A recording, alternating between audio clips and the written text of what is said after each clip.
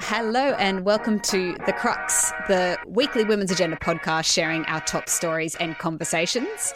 On today's episode, we'll take a look at the International Women's Day theme that is really a bit of a weapon of mass destruction, Nicola Sturgeon's resignation and what it all means, and how low can the media go on Brittany Higgins' privacy and more. I think pretty low. Also, finally, we'll finish with an interview with the very funny Michelle Brasher. Thank you for listening. This is episode 3 of The Crux, recorded on the 22nd of February 2023. My name is Angela Priestley and I'm joined by my co-founder Tyler Lambert. Hello, how are you? Hello, I am good. So plenty to get to today, but first let's start with your win from the past week. Well, I think my win this week really does have to go to Chelsea Handler because she made me laugh more than anyone has this year so far. It was the best takedown I have ever seen, I think. And she was responding to alt-right commentators, Ben Shapiro and Fox News's Tucker Carlson, who had basically torn her apart for the entire week across various channels because of a segment that she ran around having this carefree life as someone who had chosen not to have children. And it was just so toxic, the shit that they ended up saying about her, and just really, like, misogyny doesn't even really begin to tell the tale of what those two were capable of and what other weirdo right-wing sociopaths they brought into the fold to also kind of back up their views. But in true Handler style, she ignored it for a time and then came out swinging in this social media video that she put out where she basically just like told them that they were obviously like triggered by her, but then also laughed about them calling her a girl boss. And she was like, look, I'm not here to debate whether I'm a girl boss, but I have just recently looked at my bank account and I'd say that's pretty girl boss. And I have just like thought about like my 6 New York Times best-selling books and I'd say that's pretty girl boss. Anyway, it was the best. I don't do it justice, but she is amazing. And she also had some very funny things to say about the two men in question, particularly hilarious when she was talking about Ben Shapiro being her perfect contraception. So anyway, I think that everyone should jump on that and give it a watch. But I thoroughly enjoyed it. So thank you, Chelsea Handler. I love Chelsea Handler. She's so funny. Her Instagram is so funny. I love the day in the life of a child, like all the childless woman stuff that she does. It is so funny. Yeah. It's just true. And yeah, I do get triggered. So possibly not the style of those right-wing jocks, but I'll keep watching and keep enjoying it. Please give us more. I get triggered just in jealousy. That's what I mean. Yeah, exactly. So Ange, what is your win this week? Okay, my win, a little bit of a different pace to yours. So it is Leah Weckert becoming the first female CEO of Coles. I might just ask the question, how does a major supermarket brand go 109 years without ever having a female CEO? But that is how it is across these major organizations. And, you know, the fact that there is another female CEO, like, it's pretty sad that we have to consider that a win, but that's kind of the state of things at the moment when you look at the ASX 200, where it's like, we need to go back and crunch the numbers, and we'll do that on Women's Agenda. But we're looking at around, 7% of the ASX 200 is led by a female CEO. So pretty poor. But, we just got another one with Leah being appointed. She was promoted to the job. And we wrote about her appointment yesterday, but there was a really great piece in the Australian Financial Review today that I think is worth a little bit of a mention.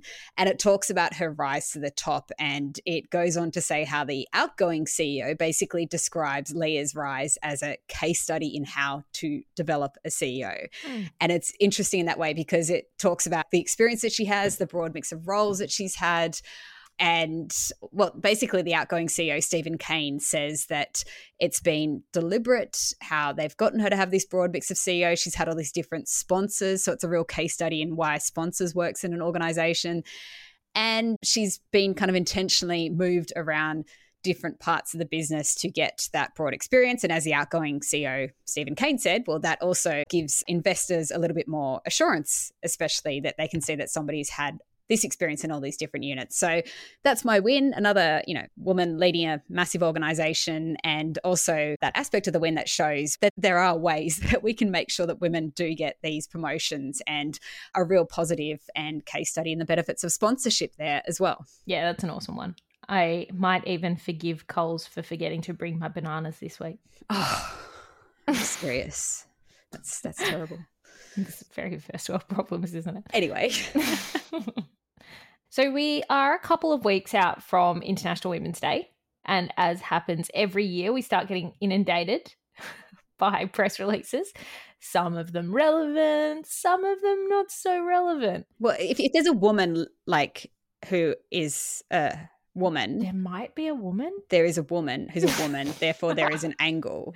So at the risk of sounding incredibly cynical, which I always am, so, take it with a grain of salt, we have been getting a lot of pictures, Ange, and we can't help but note the lovely corporate slogan that's coming into place, embrace equity. It's beautiful. It's meaningful. Good alliteration. Yeah, look, sure. That's about all I can say for it. Ange. I have so many things I can say. I know you've got a lot to say. I know. So last year we had Break the Bias. We've had Press for Progress. We've had various other little bits of words being placed together to create something meaningless, and I argue quite potentially even deliberate weapon of mass destruction. And that's what I described it as last year around this time. Actually, I think it was actually a couple of days after International Women's Day. But first of all, let's put out there what UN Women Australia's International Women's Day theme for 2023 is. It is Cracking the Code, Innovation for a Gender Equal Future. Basically, UN Women are going with the push around innovation and technology for gender equality, and wanting us all to have a little think about that, which is quite timely this year, I would say, particularly with what we've seen being developed in AI. And yeah, if you Google International Women's Day, you get something quite different. internationalwomensday.com website, which looks very official, and it has that very official looking IWD logo, which I guarantee you've seen at various events or across corporate material or in photos or whatever. And that's where you get the embrace equity hashtag, slogan, mantra. What the hell? What does it mean? I don't know. Who knows? I know. It's so hollow. Why do they always have to be so hollow as well? I don't know who is behind the it always baffles me. Well, that's the thing. We don't know who is behind it, because if you go to the website, I've been like, and I did this last year, I've been doing it again this year. I was like, oh, maybe given, there are a few people writing about, where does this come from? Why does this get this corporate takeover? Why do we all kind of fall for this? Why are we doing these stupid hand movements and things? And this year it is about like cuddling yourself, which is resulting in even equally stupid photos that are being sent to us that people want to have published of themselves. I'm like, why are you doing this? It's, first of all, that this page was outranking the UN Women page on Google last year. I think that's actually changed this year, so that's a positive. But I've gone through all the links, and where the only place I can kind of start to get a feel for who is actually behind this is when I go to the privacy page, and clearly you can see they've legally got to put some, various privacy related information under European laws, I assume. And then at the end of that, you kind of get to a contact, and there is something called Aurora Ventures. And you can Google Aurora Ventures and you can learn more. You won't get any names or anything behind Aurora Ventures unless you go a little bit further, but you'll find that it is a business that specializes in marketing for equality. That's not icky at all. Can I tell you something even ickier? Like, this is so icky. I dare you not to. I had a little look at the corporate partners of the IWD page, as in the non-official one. But, this is the purple branding. This is the branding that you've seen. I've had a look at the partners there. I've noticed that some of the partners that were there last year are no longer there. And I think that's a good sign, that I think that maybe they're like, oh, maybe we might try and align with the UN Women, or maybe we'll do our own thing. But there's a few weapons manufacturers on there. Oh, good. Yeah. That's what we want. That's exactly what's going to actually, propel gender equality. A few more weapons being made. Well, yeah, so there's Northrop Grumman, this is an employer of tens of thousands of people around the world. I probably should know more about it, but maybe we don't spend much time kind of digging around the employment practices and gender equality of weapons manufacturers. But what they do is they specialize in innovating low cost, highly reliable and precise weapons and ammunition for artillery and mortar systems. Hmm. I mean, it's a good year for partnering with a manufacturer of hypersonic and strike missiles. So, why? Low cost, though. Low cost. Yeah, inflation. Got to get around that. So anyway, yeah, I just want to put that out there. Let's have a think about that. Like, you don't need to be doing that embrace equity, hug yourself thing. You don't need to use that as a hashtag. I know it makes it easier when you put up a post that you can just say that and then you don't actually have to say anything else. And I think that that's where the distraction comes from, because last year, where I originally started writing about this was looking at how it was distracting from the UN Women theme around climate change, and how convenient for these corporate partners to not want to talk about climate change, or for many politicians to not want to talk about climate change. So it was, I argued, a distraction, and I would argue again it's a distraction. And I just encourage people to have a think about questions about why they're doing this, where this theme comes from, and if they might be able to align a little bit better with the theme around innovation instead. Yeah, I think just bringing back the meaning to International Women's Day, like I'm definitely of the view that we should be celebrating women every day, but at the same time, that day has merit if we do it properly and if we look at the issues that are actually impacting women globally. Yeah. And you see that from their website as well. I'm kind of looking, I was like, where's the mention of what's happening in Ukraine? Where's the mention of women in Afghanistan? Like, why not put something about the earthquake and how women and children are faring since that? And, it's just, anyway. Other things, I could move to Scotland's First Minister, Nicola Sturgeon, has announced she will resign after 8 years in the role, saying she is a human being and that she believes now is the right time to make way for somebody else to take the lead. Sturgeon said Scotland deserved nothing less than a First Minister who was able to give absolutely everything to the job, and said it's the only way to do it. Her resignation follows Jacinda Ardern resigning from the leadership of the Labor Party in New Zealand and therefore the Prime Ministership. So that was just in January. Jacinda Ardern also said that she doesn't have enough in the tank left. And there were definitely echoes I felt between those two speeches. Nicola Sturgeon has left a really impressive legacy, has done a lot for Scotland and for progressive causes. What do you make of all of it, Tala, and what she did for Scotland? Oh, look, it's certainly not uplifting thinking about Nicola Sturgeon resigning, and especially in the wake of Jacinda Ardern resigning and Angela Merkel, leaving as well. But I do think that it's uplifting to think about what she brought to that role over 8 years and the conviction and ideology that she had. And she really did give it her all, like her or hate her or whatever. She was there as a leader of principle who was acting on a number of different issues, gender equality and climate and Scottish independence. There were so many things that were so central to what she believed in and what she fought for. I also do want to note her speech because, it's not surprising that it's come from Jacinda Ardern first and now Sturgeon. I do think that these are almost like lessons in how to lead, but also to leave leadership gracefully and in the right way. And I think there's a lot that can be taken away from that hopefully by other leaders.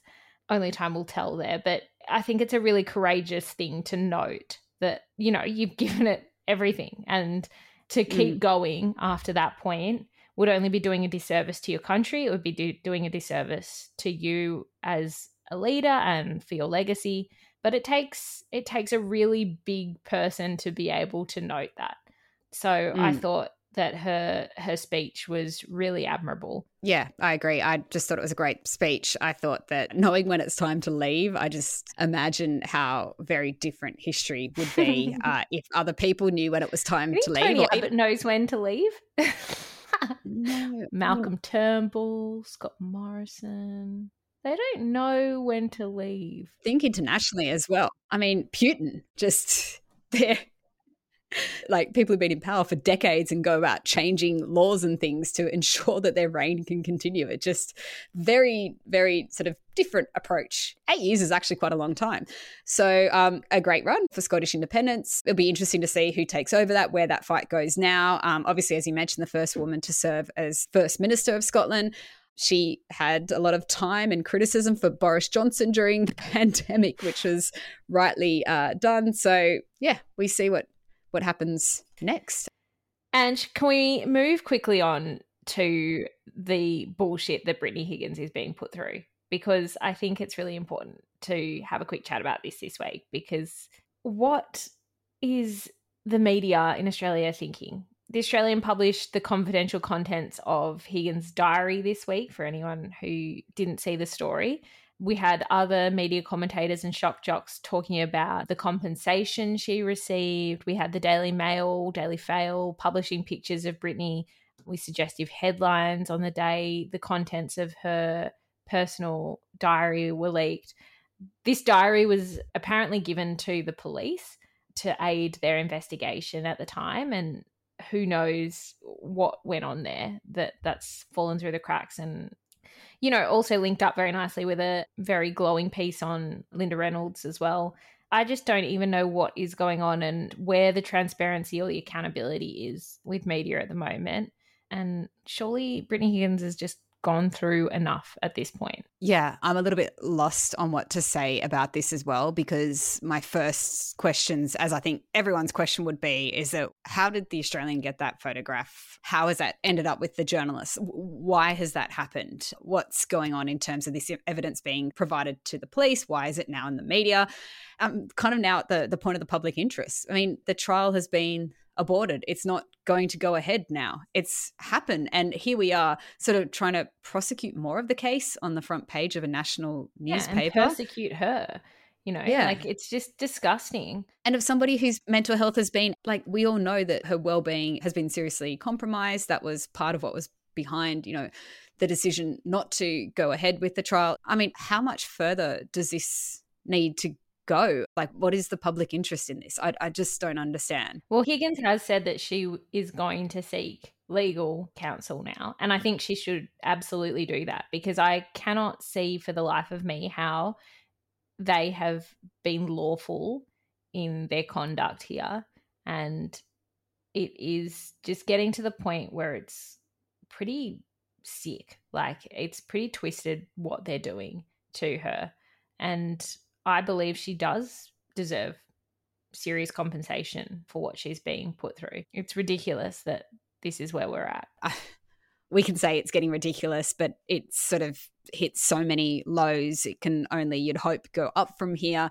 But just to see a little bit more accountability and a bit more why. And that's where I'm just getting lost. I just don't understand the why behind this. So wow. Okay. I'm trying to find a way to make a nice pivot to this one, but we do want to get to the interview. So Tyler, I will let you introduce your interview. Yeah, look, on to something a little lighter. And Michelle Brazier is, well, I mean, in fairness, she's someone who is very adept at making very sad things very funny. And her last 2 shows were critically acclaimed. And her next show, Legacy, is out this year, and she will be taking the Australian comedy circuit by storm. And if anyone isn't familiar with who she is, it's now time to get acquainted, because you will do very soon. But let's jump to that interview now.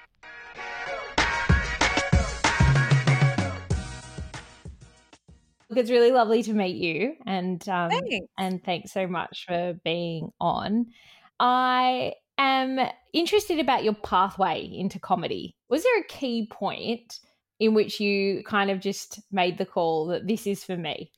I don't really know if there was a key point. I don't even know if this is the thing that for me. I mean, comedy specifically, I really love. I've always loved it. I grew up sitting in front of the TV watching the Comedy Channel as a kid, and I taped every single Melbourne Comedy Festival gala, every Just for Laughs Montreal special they had, and watched it over and over again. I could do everyone's routines. But I guess I was always going to tell stories. I was always going to be an actor. I was always going to be a singer. And then I think just watching so much comedy, I ended up being funny. So I found my way into this world, I suppose. I do love the integration of the singing into the comedy, though. I think that is just such pure gold, and you've got such a beautiful voice. Thank you. We had Sarah Pascoe on the pod a couple of weeks ago, and she was talking about the amazing female comedic talent in Britain, but also in Australia. And I completely agree. I think in recent times, especially, we've seen a real surge here with young female comedians like yourself, like Kirsty Webeck, Celia Piccola, Becky Lucas, just to name a few. What do you think has driven this? Obviously not in Australia. I think that there have always been amazing female comedians of any age, but I do think that there's kind of a real evolution, I guess, in how stories are being told and how comedy is coming to life here. I think people are just starting to realize that women are a major audience, like women are the primary consumers of so many art forms, and so they can listen to their own stories. And I think people started taking chances and telling stories that were for women, about women, by women, and then people liked that, and so we just keep doing it. But I think ultimately, really, in Australia, we have a really supportive comedy scene. I've found it really supportive from day one for other women to just come and lift me up. I would say Cal Wilson is one of the most supportive and incredible women, but also the guys as well. Like, no matter what gender, I think it's a very supportive industry, and everyone really wants it to be fair and wants it to be representative. So people sort of do their best. I think generally it's full of mostly good people, which I think is rare for an industry. And of course, like there's not everyone's perfect, but I think we do pretty good. Maybe that's because you guys know exactly how challenging it is to take this career pathway. Yeah, I think everyone knows that you're ultimately going to come up against somebody at the end of a set, usually a man, but sometimes a woman who'll come up to you and say, "Oh, I really liked your set. I don't usually like female comedians." And it's like, why are you gendering comedians? It just feels silly. I think, it can be difficult, but in my experience, it's been nothing but supportive. And do you think that will ultimately change altogether? I think it will. I think things are relaxing and sort of evening out a little bit more now. It's hard. TikTok is an interesting platform. We're living in a world with Andrew Tate, so I don't know what's going to happen. But I think for the most part, people respect women. People like listening to women. And as long as other women keep championing women and as long as men join in, I think we'll be fine. I don't think it's going to be an issue that the future generations have to deal with. I honestly think the people who are coming through now, who are female or non-binary, aren't dealing with the resistance that maybe I dealt with, and I didn't really deal with much resistance either. I think it's getting a lot easier. Yeah. Your tour in 2021, Average Bear, was a deeply personal show and it explored your experience living with a hereditary illness. It was incredibly raw and honest, as I kind of mentioned, but what was your ultimate goal in sharing that part of your life so publicly? I just wanted people to laugh.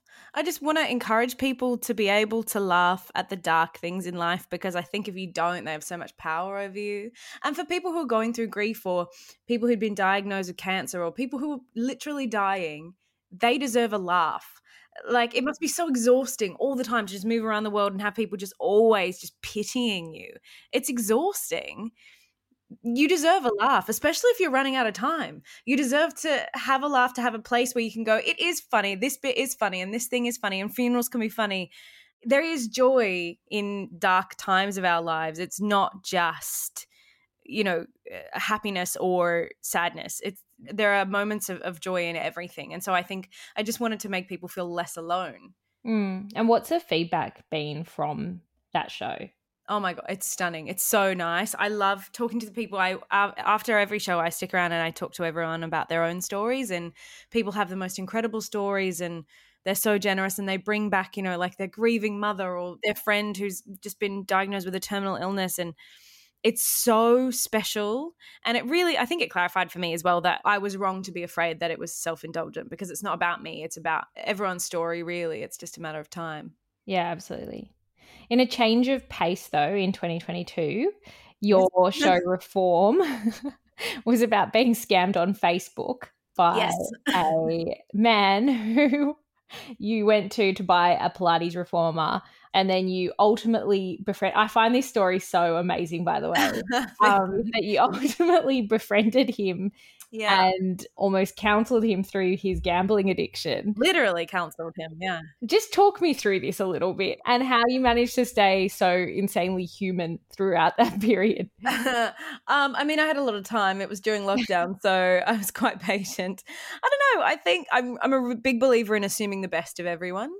And that includes people who are probably not the best people. I think if someone yells at you, if you can assume they're having a bad day, you're going to move through the world in a happier way. So it kind of came from that philosophy. And then I was just really interested in him and interested in how he'd ended up doing this, because he wasn't very good at scamming. You know, like it would have been so easy. I could have taken him to the police. I had all of his details. I had his license. I still have it. Yeah, it's just interesting to me. How do you get so desperate that you're going to be caught, but you need this so badly? And I think if I was somebody who needed something so badly that I wasn't even worried about getting caught, like how did I get to that place? I just think it's really interesting. And I think that's more interesting than just calling the police and have them deal with it and having him punished for whatever. I just think talking to him and trying to understand him was fascinating. And, you know, he made me laugh too. He was kind of funny sometimes. I mean, it's an interesting point in a way that, you know, we've talked a lot about empathy for good leadership, but maybe it's empathy for good comedy as well. For everything. Yeah. I mean, everything is a story, but you get to frame it. I get to go, oh, I got scammed by this guy and it was so annoying and I didn't, you know, this, and this happened to me. Or I get to go, I got scammed by this guy and I got to know him and this is his name and this is where his parents live and this is all his friends that I spoke to and here's all these other women that he'd scammed and it was specifically women and here's how they were similar to me and here's what made us, you know, good victims for him. And I learned and I got a story and I made a good show out of it and I made a bunch of money from it in the end. So I exploited him just as much as he exploited me, which is interesting and difficult to unpack, but you know, it's good. I think it's good to be interested. You know, David Sedaris? Yeah. I love his philosophy of life, like just the way he moves through the world. And he's always asking people questions and just always looking for stories above all else. And I think that's really inspiring and really cool. Yeah. Storytelling and also honesty. Do you think that honesty is key to good comedy?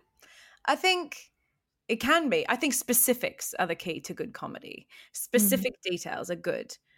But if it's funnier to say those specific details happened on day 3 rather than on day 2, say it happened on day 3. Storytelling is an art form and it's a craft and writing is not just recording. Yeah, that's a very good point. What comedians, past or present, inspire you the most? Ooh, Olivia Colman. I mean, she's not really a comedian, but neither am I at the end of the day. I look at more at character actors and people who've done a lot of sketch comedy and then a lot of TV acting, which is kind of the stuff that I mostly do apart from my live shows. And yeah, I would say like Olivia Colman, Jennifer Coolidge, Catherine Hahn. There are a lot of really incredible women out there. Did you love Jennifer Coolidge's recent awards acceptance speech then? Yeah, it was fantastic. I'm loving this like renaissance of her. There's like, we're interested in interesting women now, which is so fantastic. You know, Natasha Lyonne, like just this really caring about women who are not necessarily 20 years old or, you know, look a certain way. I think it's really fantastic. Yeah, 100%. What's next on the cards for you? My new show. Well, actually, in 2 days, I'm going to London to do Average Bearer at the Soho Theatre, which is incredible. And in a few weeks, I've got a new TV show coming out, which is called We Interrupt This Broadcast, which is so exciting. It's on Channel 7. It's a sketch show, you know, first sketch show they've had in a long time. So the pressure is absolutely on. And I will say on the record, we did not know there was going to be a laugh track. But at least the laughs were recorded live. So I'm semi-okay with it because it's a real audience. Anyway, I'm having some trouble with the laugh track. I'm fine. We're all the cast is all just like, wait, what? We just didn't know. But that's okay. These things happen. But I think the show is still going to be really great. I really love it. Every 90s sitcom if it's... Well, I think that's the thing. I think they're trying to hark back to that period of our lives, full frontal, fast forward, that period of time. And I get it. I totally get it. So maybe I'm wrong, but, you know, it's just weird for me because I'm young and I haven't seen much with a laugh track for a while. But yeah, those are happening. And then my new show at Comedy Festival and touring Australia. So it's very, very busy. Yeah. I guess it's a bit of a sharp contrast to those years in a pandemic recently. Yes. All or nothing, baby. It's got to be.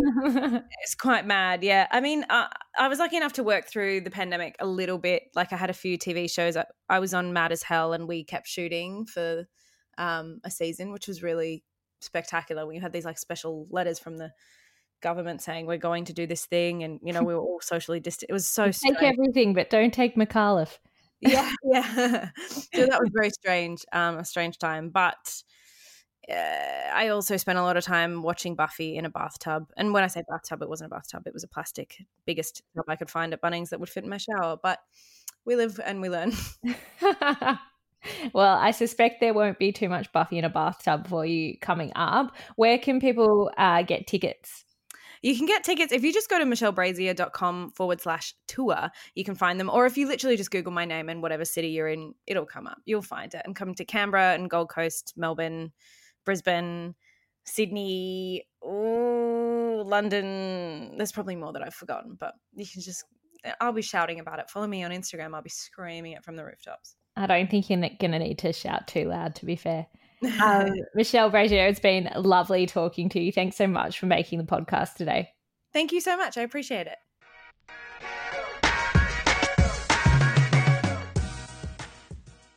All right. Well, thank you to Michelle for that interview, and we'll be sharing more on her upcoming shows in the show notes.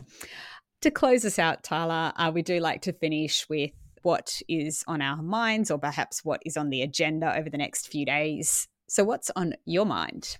Oh, I'd like to say there's a lot on my mind, but to be honest, I have an 8-month-old that doesn't sleep, so my brain is quite mushy at the moment, Ange. But I will say that today we are publishing a couple of pieces that are really interesting, and so you should jump on the website.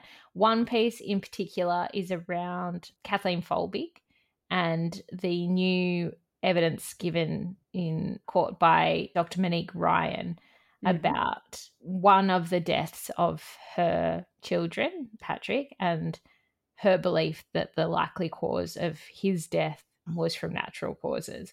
I do think that this is a case that really grips our readers, and there are a lot of people with really deep thoughts and feelings on this case, and we would love to kind of get deeper into it as well at some point this year. So check out that material, and we'll kind of keep an eye on that case as it moves along. And just to be clear, so that's Dr. Monique Ryan, who is the federal independent MP, who also happens to be a pediatric neurologist. So she was giving that evidence. Also known as the crumpler of Josh Frydenberg. That's right, the crumpler. The crumpler. Anyway, go check out that story. So on my mind this week, a little bit generic, but we have written a little bit about ChatGPT on Women's Agenda. We've shared a few things, particularly around diversity and particularly around who is behind it, their breakdown of tech roles in the company and leadership and things like that. So I guess on my mind regarding this is, and it might go back to the UN Women's theme around innovation, but just the broader implication of for jobs, particularly how it will impact, how these new kind of really big push into AI, like it just seems to have come so quickly, and so much has changed already in the last few months with ChatGPT, which I do think is a great tool, and I use it myself, and I think more of us should be using it, and there's lots of great things to come from that. We're also seeing Google's competitor, so there's going to be, this stuff isn't going away, so we kind of need to find a way to how we're going to work with it, and how we're going to try to pick up around things around plagiarism, what's going on in schools, universities, all of that. But I guess on my mind, and what I hope to explore more for us on Women's Agenda, is to think about the broader implications for women around women in STEM, making sure that women in STEM are getting great roles in AI, and making sure that there's a lot of diversity in the development that is occurring. Because as we know, that if you don't have diversity in those who are writing the code, then we're basically embedding a lack of diversity, and therefore possibly bias as well in the ultimate tools later on. So that's on my mind. I'm thinking about it. That's all. Thank you for listening to The Crux, the Women's Agenda weekly podcast. You can check out all the stories that we've discussed and more on our website, womensagenda.com.au, where you can also sign up for our daily newsletter, which comes out just before lunch. The Crux is produced by Agenda Media, the publisher of Women's Agenda, and made possible thanks to our excellent producer, Alison Ho. Thank you for listening.